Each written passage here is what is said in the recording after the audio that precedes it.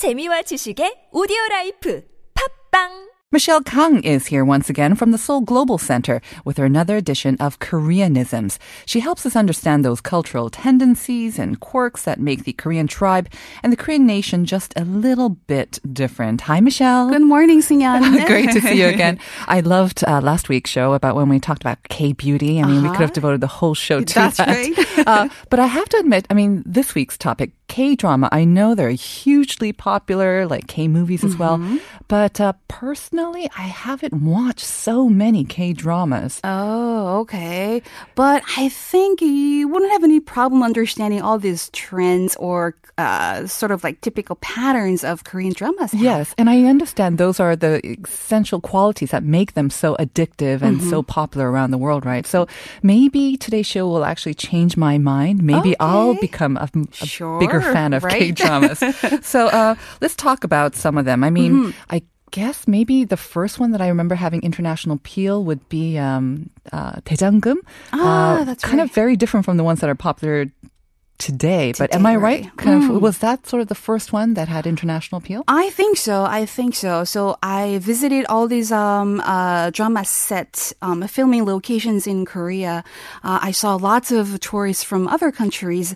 They were just having so much fun, pointing out all these like little photos of 대장금 or 이영애. Right. I think that was like one of the few early dramas that gained up the worldwide popularity. Right. And then recent ones, do you remember Descendants of the Sun? Of course. I mean, that one I could not escape. I watched a couple of shows too. Yes. Right. It was huge. And Song Joong-ki mesmerized all these female fans. Yeah. But also Thai Prime Minister was a fan of Was that he? drama. Yes. Okay. Is it a she or he? He. Oh, okay. So he urged all these Thai people to watch K-dramas. That is interesting. Wow. And what is it? 별에서 온 그대 or My Love from Another Oh, I enjoyed Star. that one. Yes. All right. For the fashion too. So because of that drama, this chicken and beer craze was sparked in China. And Chimek, because the female, the female sort of protagonist in that had a one or two couple of scenes where she was eating chimek and just made it look so good, so that these Chinese fans in particular, they all came for that. Didn't Yeah, that's right. They had a party, chicken and beer party by the Han River. With hundreds, if not thousands of people at one time. And Goblin or The Guardian, 도깨비. that was a huge success all over the world as well. And the drama was shot in Quebec City, Yes. which the city actually is drawing waves of foreign tourists. Especially from Korea, I believe, or Korea and all the around people who world. watch the Yes. drama. Okay, maybe I am a fan of Korean drama because I've seen all of these dramas, or at least a couple of episodes of them. Right. And The Guardian, 도깨비, was I my enjoyed favorite. that too. Yeah, me Yes. too. So they really do seem to have a large fan base, mostly in Asia, but I understand also in the Middle East and increasingly in the Americas and Europe as well. So let's talk about what makes them so popular and what makes them so addictive as well. In general, I would say Korean dramas hold on to something traditional values, but at the same time, they're touching upon universal themes everyone can actually identify with. But in general, most Korean dramas focus on romance, comedy, and melodrama. Right? If you have a look at the dramas that garnered really high viewer ratings, the storylines have all the sort of same similar elements. They do. Cancer or imaginary cancer, as you mentioned, illness, couple of deaths, illicit romance, family-related issues. So we call them so-called 막장. 막장 is, by definition, it's a blind end in a mind gallery or a mind shaft. Shaft? Right? It's a blind end and a mine shaft. So the storyline in those dramas pushes things to the extreme, to a dead end, right? So something really extreme or something sometimes absurd. It's got lots of plot twists and turns. So these are all involved in these Korean dramas. And screenwriters, of course, they want to get the attention. They want to go after something provocative or contentious. Sensationalist sometimes too. Right.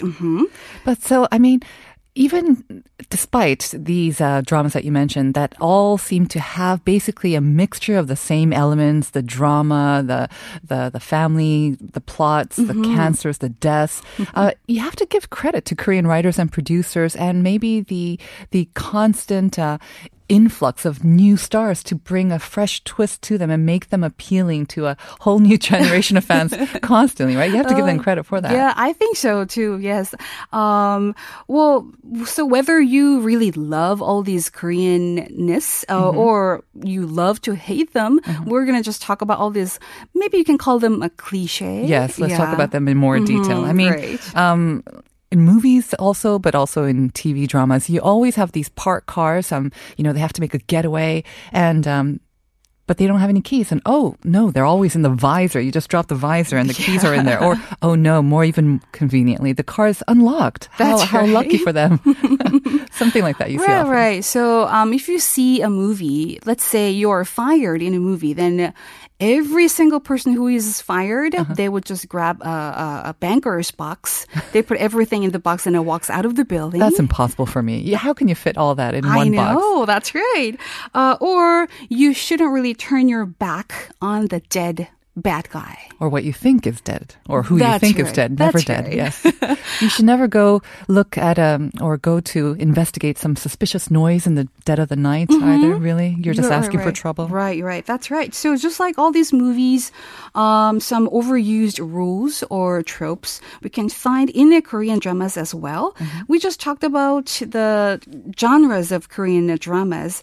Well, I guess K-dramas with the sweetest love stories would be most fans' all-time favorite. But all these romance stories have this over-dramatized kiss scenes. Yes, especially the first kiss. Right. So much drama. Isn't it awkward? A couple would just stand, looking at each other. They would just have their lips barely touch each other's lips, and then they would be just frozen, right? We've come a long way. I remember back in the days when they wouldn't even have the actors kissing, or there wouldn't be any actual physical touching of the lips, but just have the camera show them as if they were approaching each other, leaning in for the kiss, but they weren't actually touching. That was just a couple of decades ago. That's right. So these days, they would maybe touch their lips, but then they would just stand there, not moving at all. And a back hug. That's a typical one, I think.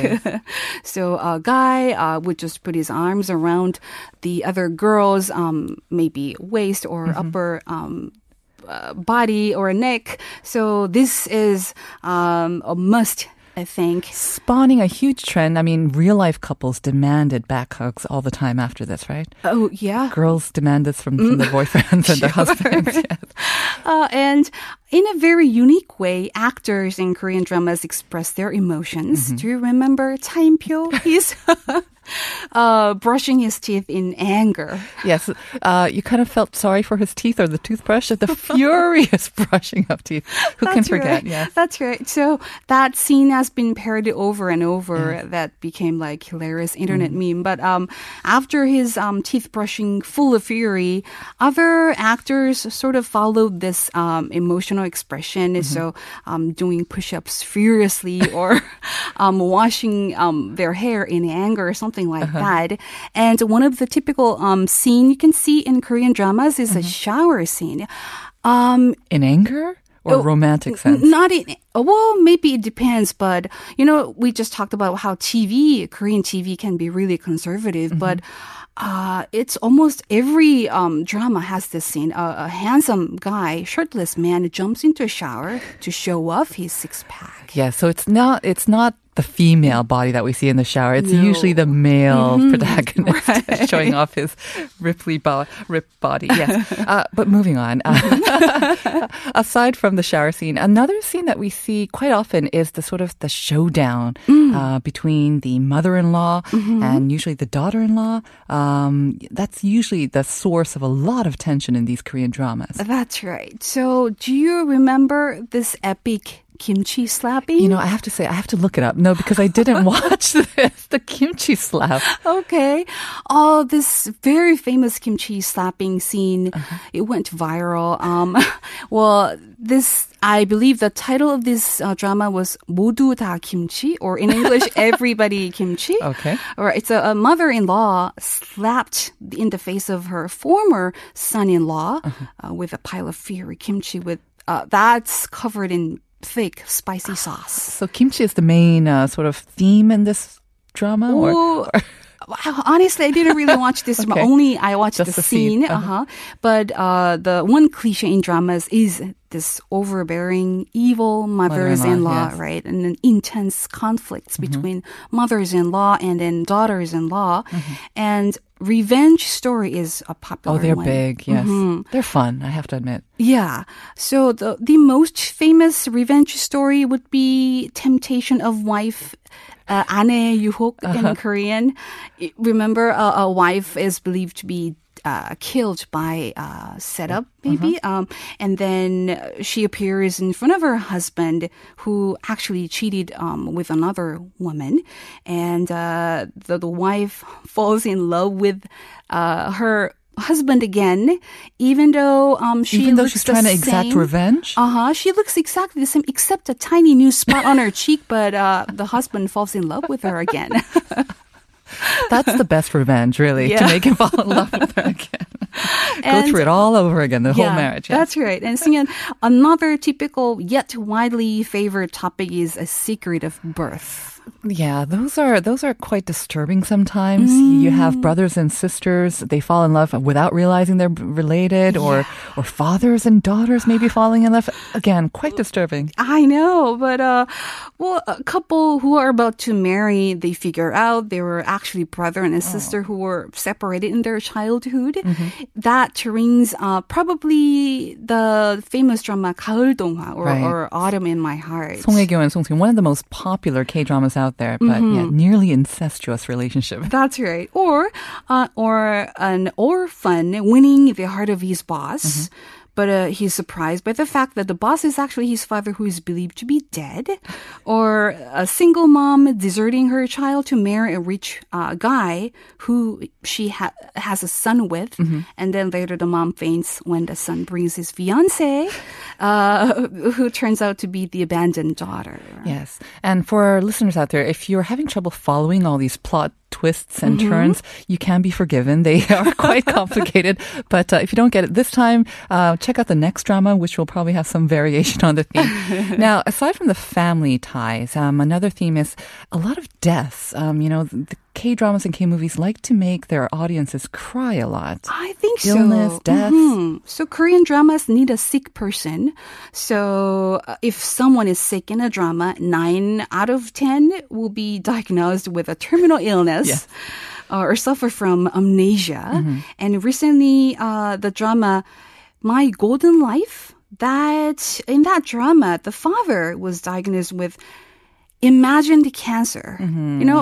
False imagined cancer? Pregnancy was a popular theme, but cancer can be, I don't know, but imagined cancer was... Maybe a misdiagnosis, or no? But then later on, he was really died of this cancer, Okay. I think. Yeah. So some sad themes, and we're going to see some new ones, I think, come up as well. So just keep tuned to K-drama. Thanks so much again, Michelle.